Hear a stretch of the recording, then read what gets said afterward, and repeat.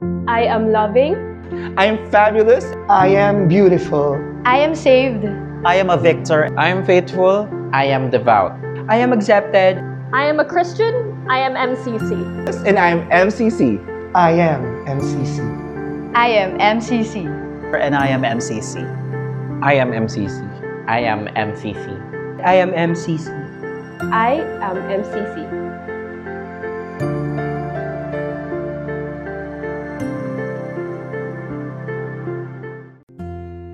Our reading is taken from the Gospel according to John, chapter 14, verses 25 to 27. We are reading from the NRSV translation.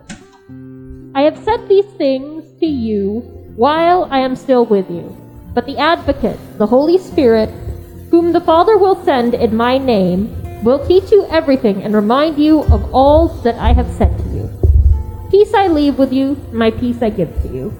I do not give to you as the world gives. Do not let your hearts be troubled, and do not let them be afraid. Listen to what the Holy Spirit is telling us today. May the words we receive inspire us, comfort us, and challenge us. Amen. It's the last Sunday of our preaching series, Advent. What for? No? At yung preaching, sino nag-preach yung una? First Sunday, the Sunday of Hope? JT. Si JT. Ano yung preaching? Quiz muna tayo. Anong preach niya? Basta about hope ha, about hope. O, yung second Sunday, si Dan, nasa retreat ang iba, no? Keeping love during the end times. Ganyan, no? Tapos, last week, si Ralph, Joy. Parang nagre-retreat si Ralph sa preaching niya last week, eh, no? Ayan. And for this Sunday, ang preacher natin for this Sunday has been with MCC since 2015, 2016. At kabago-bago niya lang sa MCC before. Kababago lang yan. 2015 siya unang umat doon pa sa Cubao. Pagdating ng 2016, parang ilang buwan pa lang siya. O, ikaw na finance officer, ha? Treasurer kagad, no? Na-push kagad sa ano. At you know, he has been with Open Table MCC since then. One of the titas of Manila ng ano, and we know him more and more as Mother Sean.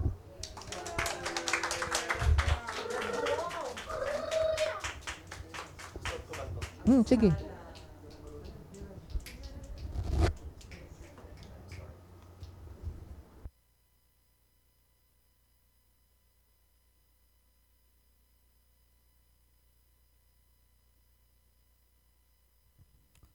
Hello. Magandang hapon, isang mapagpalayang hapon sa ating lahat. Sa ating bahay. Inhale tayo. Inhale. Exhale. Ayan. So again, ako si Sean. At yun na nga. Kung si Chang yung major house mother, kami yung isa sa mga house tita of MCC, of Open Table. Open Table MCC. Alright, so umpisa na tayo. Ready na ba kayo? Okay. So, ayun na nga. I only started my preaching a week ago. So, short chika muna tayo. December 4 was my original date, but had to reschedule because of conflict sa year-end party namin sa office that I hosted. So that time, medyo pressured kung paano ako magsisimula. So I opened yung preaching guide na sinend ni Chang. Mga end of October niya pa yun sinend, pero ito, babasahin ko pa lang. So binasa ko yung text. At that time, hindi pa siya masyadong nag-sink in sa akin. So I read the whole chapter. At nung wala pa rin, I read the whole gospel. I wanted to make sure that I will work on this preaching as the people I follow in the ministry has done so. I wanted it to be powerful at inspiring. But the more I think about it, the more na naging complicated. How interesting na yung title ng chapter ay The Promise of the Holy Spirit. Honestly, it was only when I joined MCC ako nagkaroon ng deeper understanding of the Holy Spirit. So ang haba na nung intro ko, no? Pero hindi pa rin gumana si Holy Spirit activate. So, chine-check ako lang habang inihintay natin na mag-activate si Holy Spirit. Oh well, hindi naman siguro sa ganon. It's just that I had so many ideas in my head. Idagdag pa yung pagiging self-critical ko. Kaya I'm anxious kung saan at paano mag-start. As I overthink about it further, may isang theme na talagang lumutang. At yun ay ang concept ng contrasting ideas or dichotomies like ironies at mga paradoxes. Now, here in Open Table MCC, we learned na hindi talaga si John the Baptist yung author ng Gospel of John. It was only probable na yung source is found to be in the personality of Apostle John. Sinasabi rin na yung Gospel of John ang pinaka-peculiar. It's written approximately between 95 to 110 Common Era, which was around 70 to 80 years from the time of the historical Jesus. It was written to encourage, give hope, and reaffirm the faith of the Christian communities in the midst of persecution. It's unique in the sense na hindi siya part ng synoptic gospels. Ano yung synoptic gospels? Ayun. Ayun yung Mark, Matthew, at Luke. And again, the themes of dichotomies. Yung light and darkness. Life and death. Good and evil. Because at the time when it was being written, Christians were prosecuted. And time levels. Buburahin ko ang lahi nyo from the face of the earth ang peg ng mga Romans against Christians. But there is also the conquest of Rome to maintain their colonial and imperial rule over other peoples, cultures, and nations. And yet, despite all of this violence and suffering, the Emperor of Rome declares that there is peace and prosperity in the Roman Empire. There is Pax Romana, the Roman peace, but peace enforced with violence. So the title of my preaching is Touching Peace in a Violent World. And very timely and relevant that we are living in a violent world. A violent world. Do you agree? Don't you agree? And yet in the same time, there are people, groups, and communities who struggle to resist the violence of the world and struggle for peace based on justice, just like how Jesus also struggled for peace grounded on justice. Pero ano nga ba itong peace na ating pinag-uusapan? And equally, ano ba itong violence na ating chinichika? Is the peace of Jesus Christ the same as the peace of Rome? Certainly not. The fact also that Jesus experienced the so-called violence of Rome because Jesus was seen as an instigator and a disruptor of peace. Jesus always challenged the social, spiritual, and political order of both the Temple of Rome. Only rebels and revolutionaries are crucified. Those who wish to change Roman peace for something else are the ones who get nailed to the cross. In the gospel, Jesus was fully aware of everything, of who will betray him and who will deny him, what will happen to him inside the Roman garrison, and what will happen to him in Calvary. But still, he carried on. Yet, I imagined that Jesus remained calm to a certain degree. I'm sure takot na takot din si Jesus Christ bilang tao din siya. Di ba? Hindi lang naman siya divine. Human din siya. fully human in every way. And yet, there is a certain peace and calmness in Jesus that allowed him to go through with the trial, the torture, the abuse, the humiliation, and ultimately, death on the cross. I think it is because of unconditional love. Sabi nga ni Henry Nouwen, human beings are not capable of unconditional love, except God. And I kind of want to agree. Ang tunay at wagas na pag-ibig na nagmumula lamang sa Diyos ang kayang harapin ang kasakiman, puot, galit, violence ng mundong ito. Pag-ibig lamang ang magpapakalma sa iyo sa harap ng karahasan. Ulitin natin yun. Pag-ibig lamang ang magpapakalma sa iyo sa harap ng karahasan. Yun ang pag-ibig na nagbibigay lakas at inner peace kay Jesus na tanggapin at pagdaanan ang kanyang pinagdaraanan. Jesus touched God's peace within through the love despite the violence of the world who wanted him dead. I feel it's not humanly possible to still love someone that continues to hurt you. Or no will hurt you in the end. Or maybe not. Di ba nga merong unrequited love? Meron ding mga obsessive love. At love na willing magpakamartir. Can you even call them love? At present, ang daming religious groups ang nagtuturo na dapat paghandaan natin yung pagbabalik ni Jesus. Pero baka ang dapat natin gawin ay mabuhay sa mundo, fulfilling His commandment to love one another as He loved us.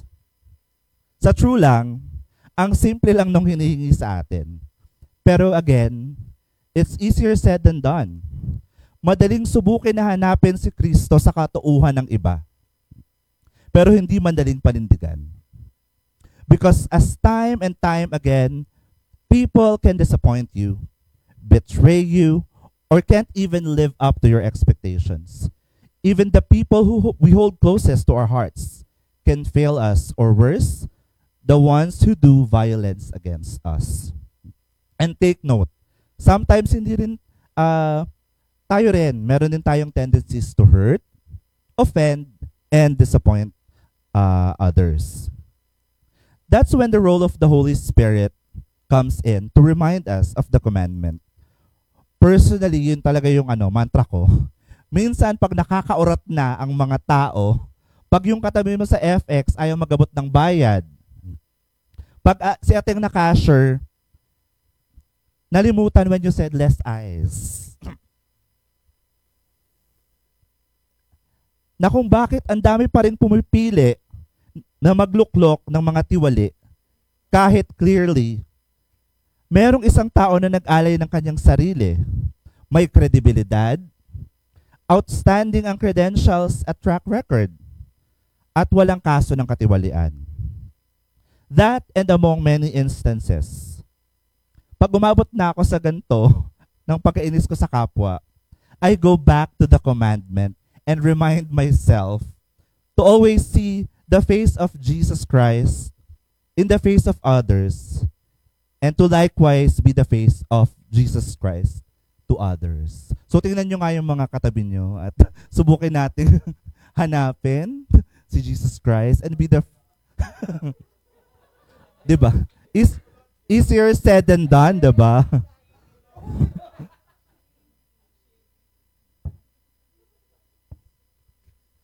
Okay. So yung scripture reading natin kanina, part siya nung Last Supper scene sa Gospel of John. While personally I have not experienced violence, I have recently recalled so many traumatic experiences that I had been through at a very young age. But my naivety protected me. I wanted to talk about this for the last time.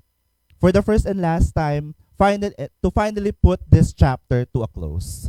And as we continue to the healing process, some of you know that I had mommy issues. Maybe not very little so.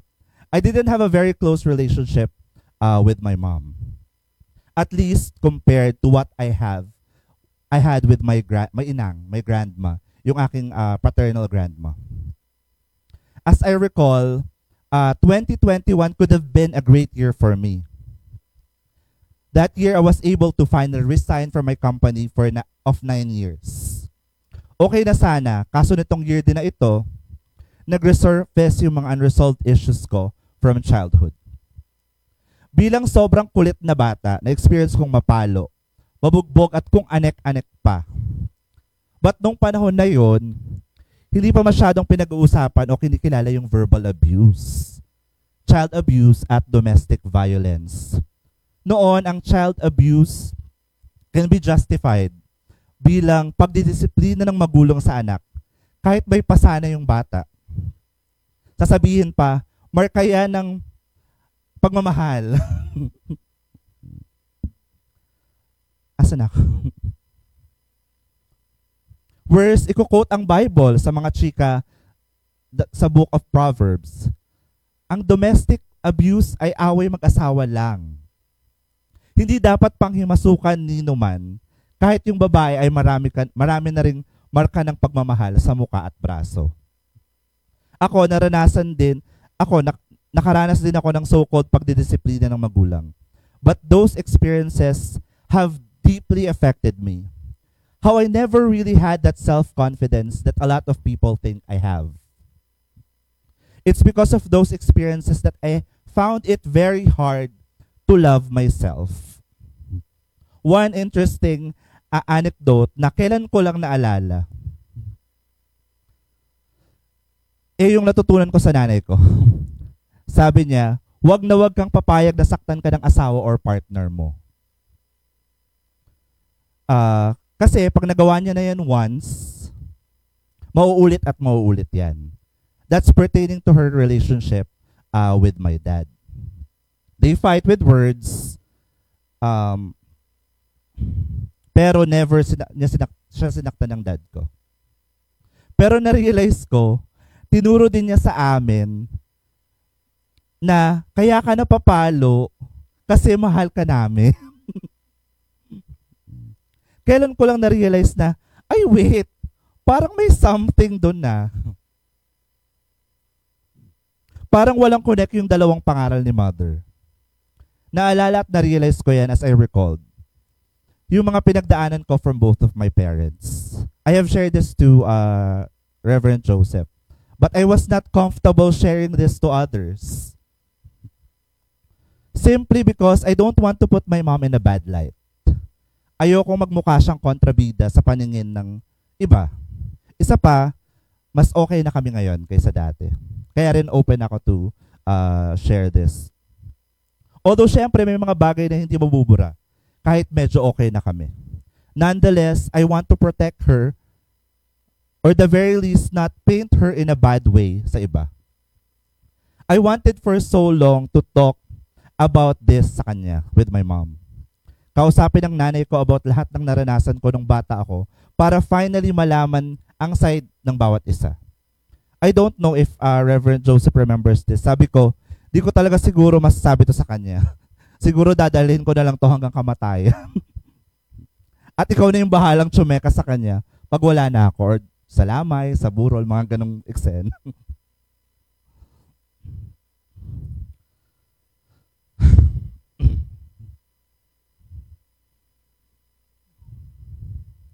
Sana ba ako?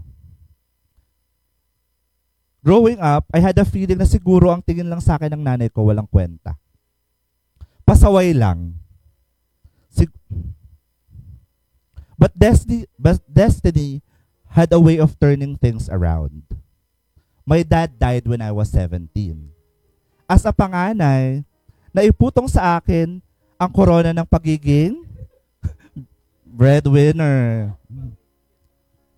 Pakiramdam ko, hindi naman talaga ako mahal ng nanay ko. Parang napilitan lang siya na pakisamahan ako since wala naman siyang choice. Mga bata pa kasi yung mga kapatid ko.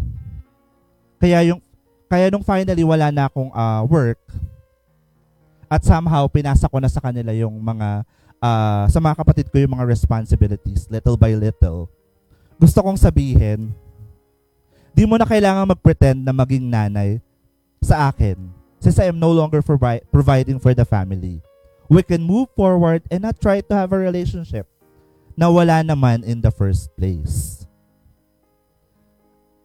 Ang isa pang nakadagdag dun sa rift namin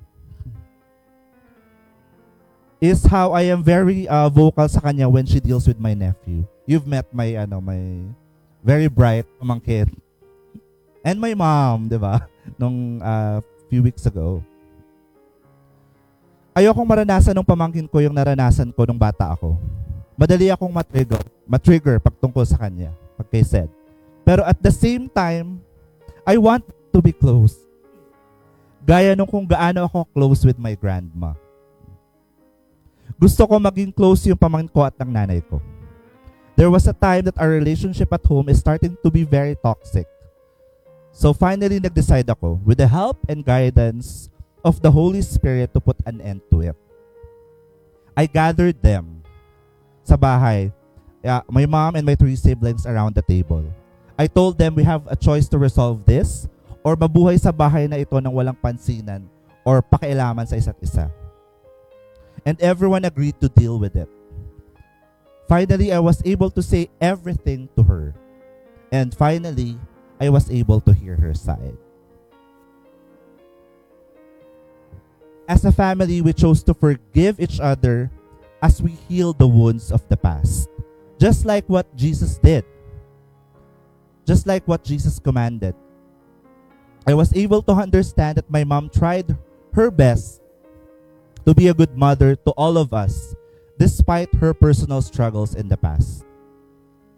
And siguro sarili niyang mga trauma na rin that we are not aware of. Although kahit hindi man kami close before, I make sure to express my love for her whenever I can in ways that I know. One of my proudest moments is yung natupad ko yung dream ko to travel with her. Kasi parang palagi natin niya ako pag may trip ako abroad. So finally, natupad yung ano ko na kasama naman siya at hindi lang maghatid. So in 2018, we went to Hong Kong and Macau. We were also scheduled sana to go to Taiwan, kaso di na natuloy kasi yun yung start nung pandemic. I can't tell you to do the same if you have painful or complicated relationship with your own parents or any other person in your life. Love, forgiveness, finding peace, and many other chika de Jesus are very difficult to do when you have been hurt and wounded. Lalo na kung naranasan mo ang mga ito bilang bata. Because no child deserves to be crucified at a young age. Sabi nga, proseso at journey ang lahat ng yan. Sabi niya muli ni Henry Nguyen, unconditional love is not possible among humans. But that doesn't mean we don't try. We don't struggle it. We don't search for it. We don't make an effort to touch it within us and around us to the best that we can. Dito sa church at sa iba pang communities, feel ko yung title bilang isang mother. It is very interesting na yung mga people who are mother figures, tulad na lang ni Ninong Mike, who also had very difficult and painful childhood, didn't exactly have the best experiences with their own mothers, and yet turned out to be loving and nurturing, just like Mother Blanca or Electra, suppose. I take being nanay-nanayan very seriously, and despite my mommy issues, I still give her the credit for my way of mothering. I want to live up and become the mother that others didn't have. Kasi yung sa mom ko, tough love. So, yun din yung natutunan ko. So, hinga ulit tayo. Inhale, exhale. So, how do we touch peace? Peace in this violent world. In a world where parents hurt their children, spouses hurt each other, How do we touch peace when we face the violence of poverty and hunger, and the violence of political differences? Search the unconditional love of God within you, just like Jesus did. Search for the unconditional love of God in others. See the face of Jesus Christ in another and be the face of Jesus Christ to the other. Apologize, forgive, search for mothers, or become one. Ang tunay at wagas na pag-ibig lamang ng Diyos ang magbibigay sa atin ng kapayapaan sa magulo at marahas na mundong ito. This is your mother Sean leaving you with these words from Electra for Christmas and the coming year. If you chose to be a mother, you choose to shape the world. Let us together shape the world to more loving, joyful, and peaceful. Amen. Thank you.